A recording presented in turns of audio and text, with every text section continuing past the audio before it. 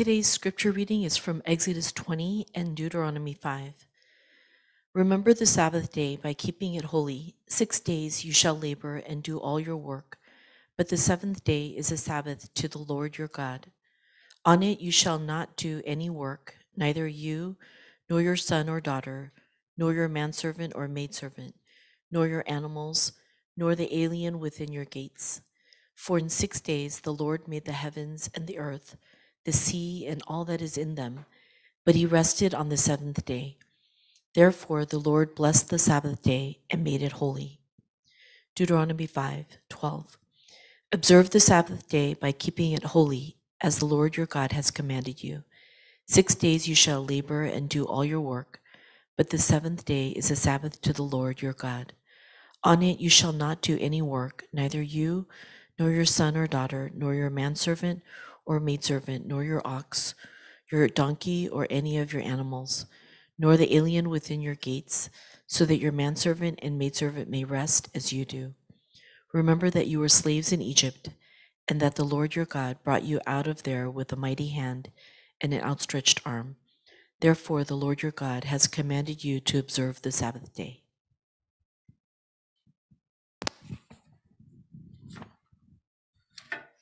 Okay, nice to see everybody. I trust that you've given some time in reflection to the past Sunday's message delivered by Pastor Terry. I hope you meditated upon God's power, anticipating a new, refreshing, and transformative work that is ahead. May we see God rising up and scattering his enemies before us. For the remainder of the Sundays in November, I was desirous to share messages related to Thanksgiving themes. Thanksgiving, maybe contentment, gratitude, abundance. Of course, fuller understanding of these topics will entail further contemplation on our part, trusting God, slowing down, and counting our blessings. So that led me to, for today, consider an insight I got from a book that I've been recently reading. It's called The Rest of God. The Rest of God. It's written by Mark Buchanan. The author's main focus is about restoring our souls by restoring Sabbath, restoring the observance, the practice of Sabbath day in our lives.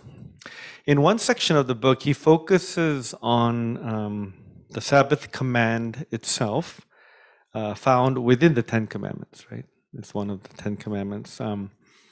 They were given formally in two biblical locations, both of which were just read aloud just a few minutes ago. Exodus 20 might be considered the original, pronounced on Mount Sinai, while the Deuteronomy passage is a restatement or a repeat of that law.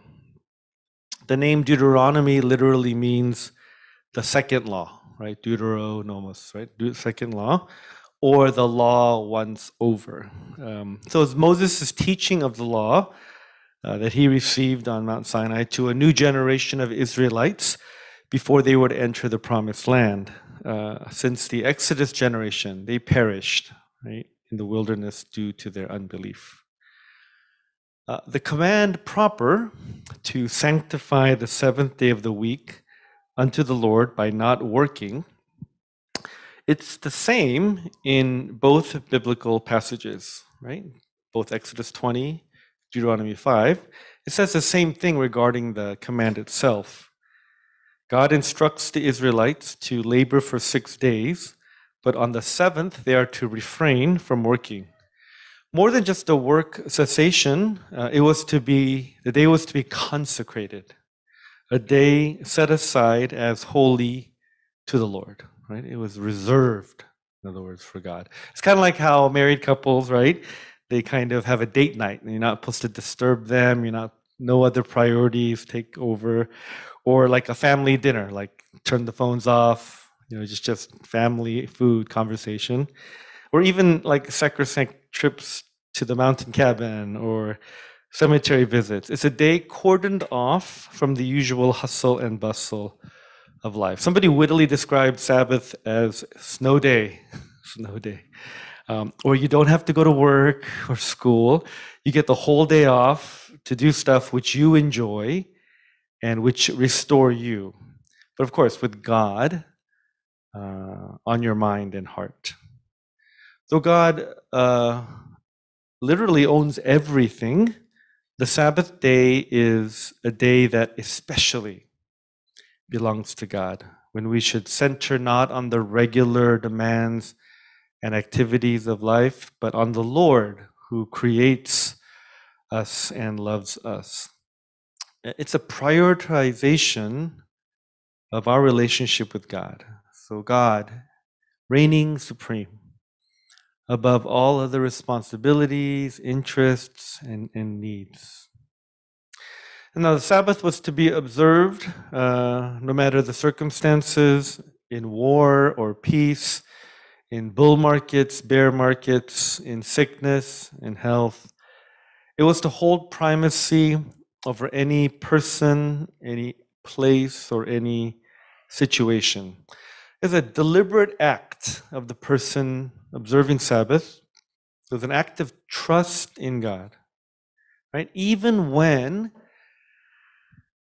not working or not striving, not making progress in whatever endeavor you are, that could spell detriment or even catastrophe to what you're doing. It's to say, I trust God that He's gonna at least watch over this one day without me having to contribute, without me having to worry, without me having to act, right? It's to give us that kind of reprieve.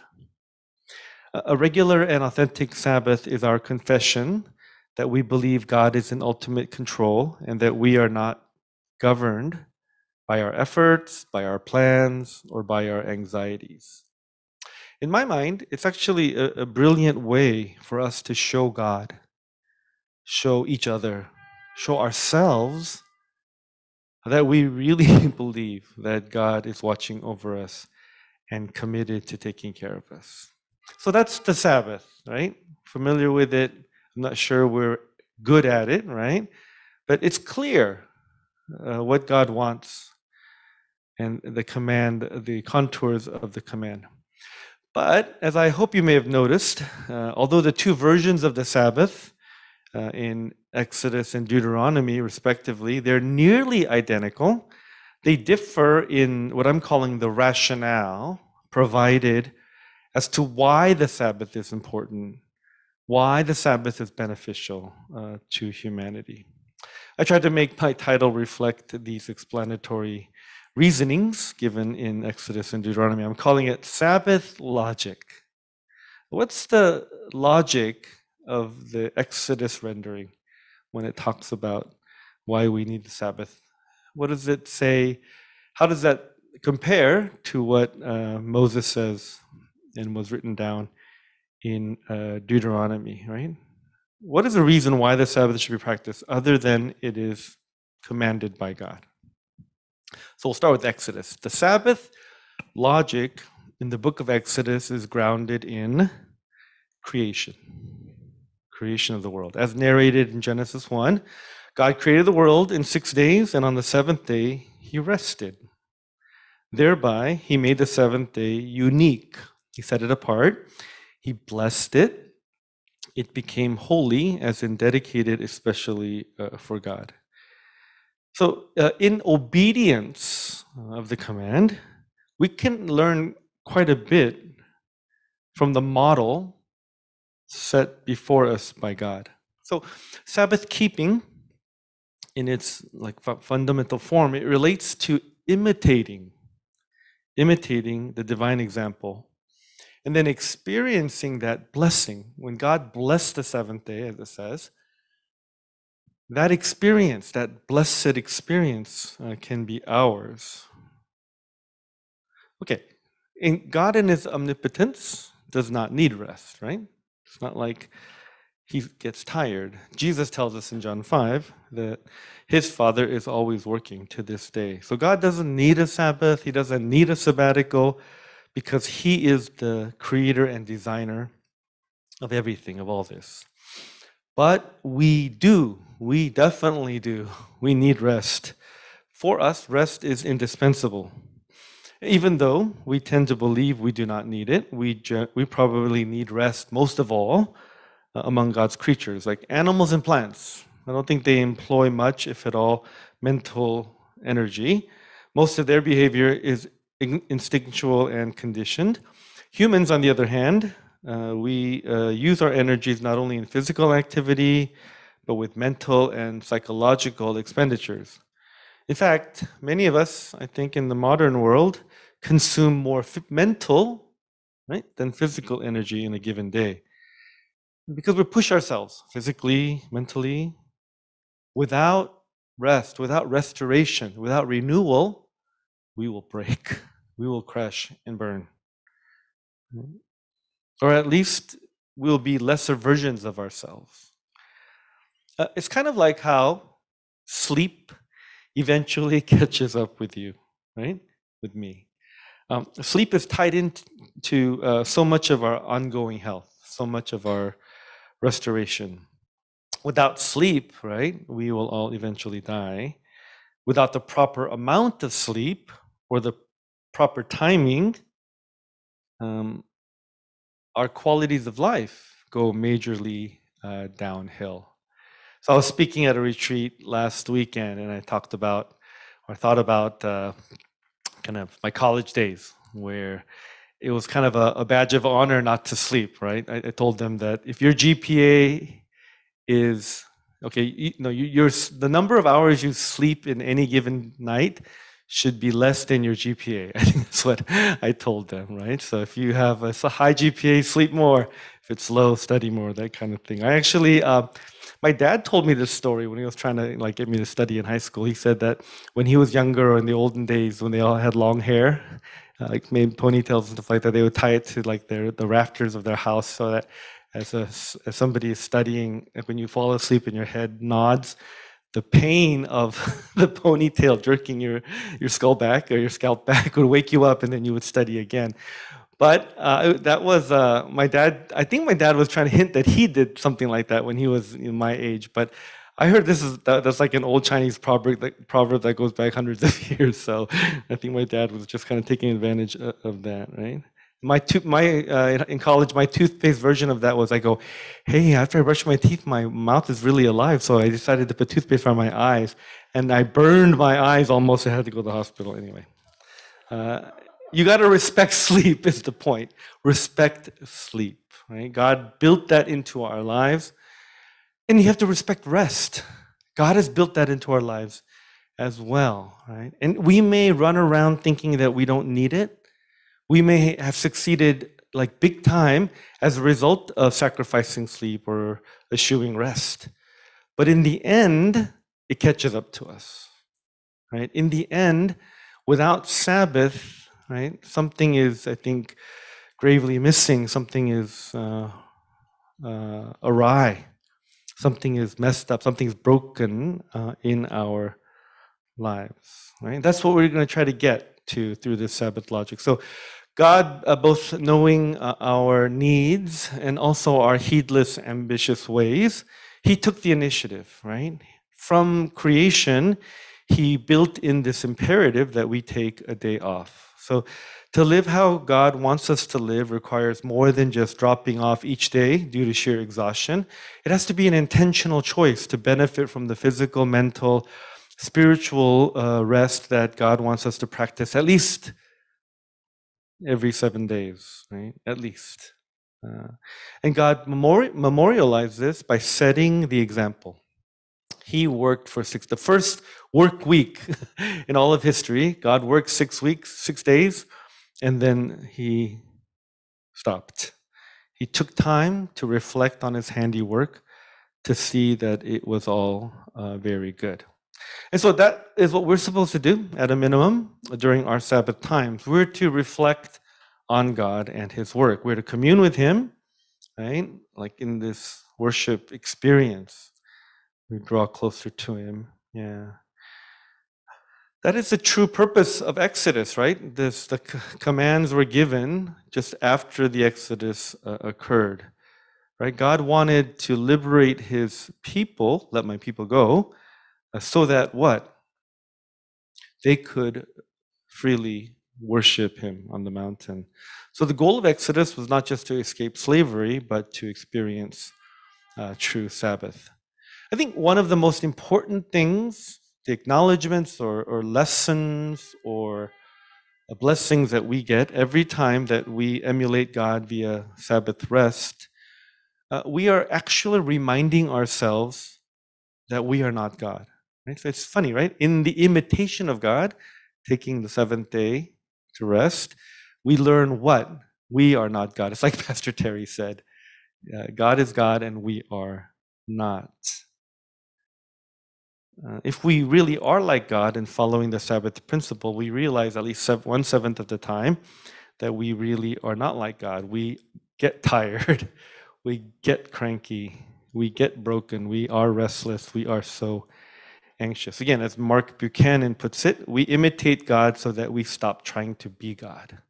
I mean, that's worth the price of admission for the seventh day. If I can actually realize 1/7 of my life, right, that I am not God, that I got to stop trying to be God, right? There's no way that I'm going to catch up to Him, right? I'm not God to myself. I'm not God to my family. I'm not God to my friends. I'm not God to my church. That I'm just, a broken human being given the grace of God. I mean, that's golden, right? If we can just have that, I think life would be so much better. At least my life would be. As we mirror divine behavior, we discover our human limitations. Sabbath keeping reveals our weaknesses, right? It reveals our smallness. It reveals our finitude. So God commands that we imitate Him in order to discover again and again that we are not Him and that we need Him. Right? So that's Exodus. Now, in Deuteronomy, in a slight but noticeable difference, the Deuteronomic version of the Decalogue establishes the importance as a contrast to their bondage experience in Egypt, right? Contrast. So let's look at verse 15 again. Remember that you were slaves in Egypt, and that the Lord your God brought you out of there with a mighty hand and an outstretched arm. Therefore, the Lord your God has commanded you to observe the Sabbath day. So, the Sabbath logic of Exodus was in creation. The Sabbath logic of Deuteronomy is actually back with respect to the slavish experience in Egypt. So, Exodus looks up, Deuteronomy looks back. Exodus gives a theological rationale for rest, and Deuteronomy a historical context. One evokes God's character, the other His redemptive acts. So the Israelites, they were slaves in Egypt and were delivered from a life under the tyranny of the Egyptian Pharaoh and brought into a vibrant relationship with God. So because of God's mighty work rescuing Israel and vanquishing Egypt, the Israelites were commanded to observe the Sabbath day. So Sabbath was to also remind them what? That they were not God, we talked about that, but they were also not slaves. Right? So, human life, we're trying to figure out what it's about, who we are, we're trying to figure out identity, we're trying to figure out purpose, right? So, to have the hubris, to have the overweening pride that I can be like God, I can control a lot, right? Sabbath kind of cures us, if you will, of that kind of baseless pride. But on the other end, Sabbath also elevates us, it dignifies us, it ennobles us, and says that we are no longer slaves, right? We're no longer under the thumb of one silly man that thinks that he himself is God, right? That Pharaoh and his minions, Pharaoh and his taskmasters, They don't control us, right? God elevated us. We are His treasured possession. We belong to Him. And so we no longer need to act like slaves. We no longer need to submit to the things of the world and the people of the world in that kind of subordinate fashion. We only need to worship God. Like, it really places us in the perfect place, right? It keeps us from, like, overstepping, but it keeps us from undermining what the Lord has done. So the logic of the Sabbath command in Deuteronomy is don't ever be enslaved again by anyone or anything. Don't place upon yourself the yoke that God Himself removed. So when we refuse to properly rest, when we refuse the gift of Sabbath, what does that mean? Usually that means we're running around acting like slaves. We're submitting to those taskmasters once again. They're Egyptian foremen in different garb. We strive and toil as though we had no choice, as if we would be punished otherwise. Right? So God wanted us to live in freedom that He won for us with His outstretched arm. But when the Israelites were slaves in Egypt, they had no choice in the matter. They were forced to labor against their will. Their choice was made for them.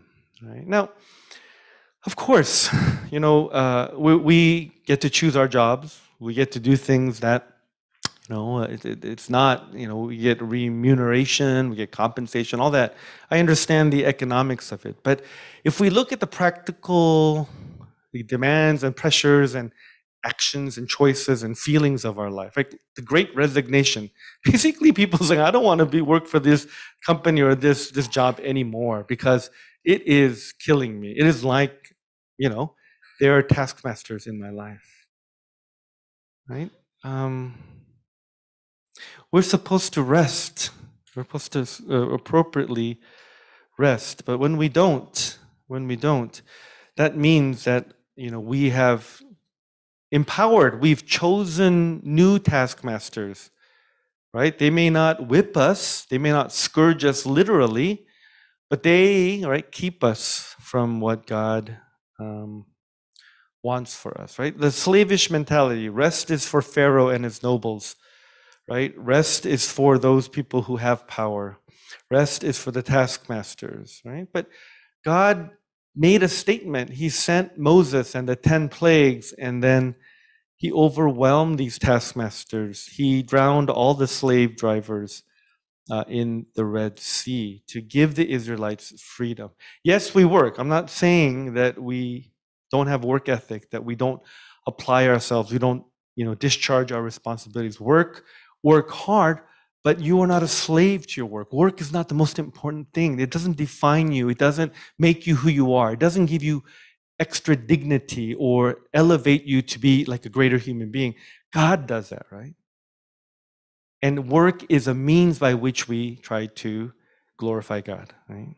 A means by which we try to serve God, a means by which we try to share His message, share His gospel, share His love with other people, right? So to refuse the Sabbath, to act 7 days as if my life depended on it, is to spurn the gift of freedom. Rest, it turns out, is an accompanying gift of liberty.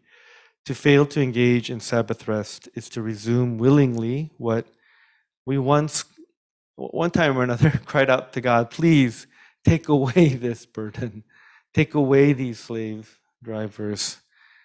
And now that we're free, we end up inviting them back to take control over us. Slaves don't rest. Slaves can't rest. Slaves won't rest.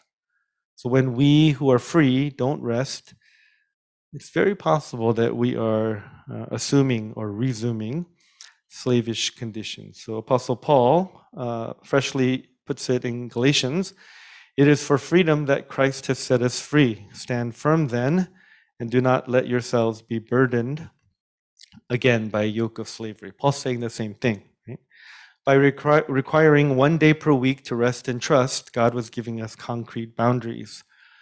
But our greed and our possessiveness, they're never really satisfied. We don't sit easy if we aren't being compelled by someone or something. So it's easy to submit to taskmasters of our own creation, right? Even though God, like I said, disposed of the entire Egyptian army, we find new ones to tell us what to do, right? We submit to their authority. And boy, do some taskmasters pretty much kill us, right? During the workday, even at home, even in the middle of Sabbath, even in the middle of worship, we're not restful, right? We're thinking about everything. The taskmaster's voices are in our heads. You got to do this.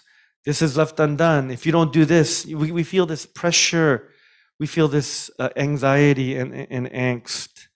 It tells us, these voices tell us we dare not rest. We should not rest. We cannot rest.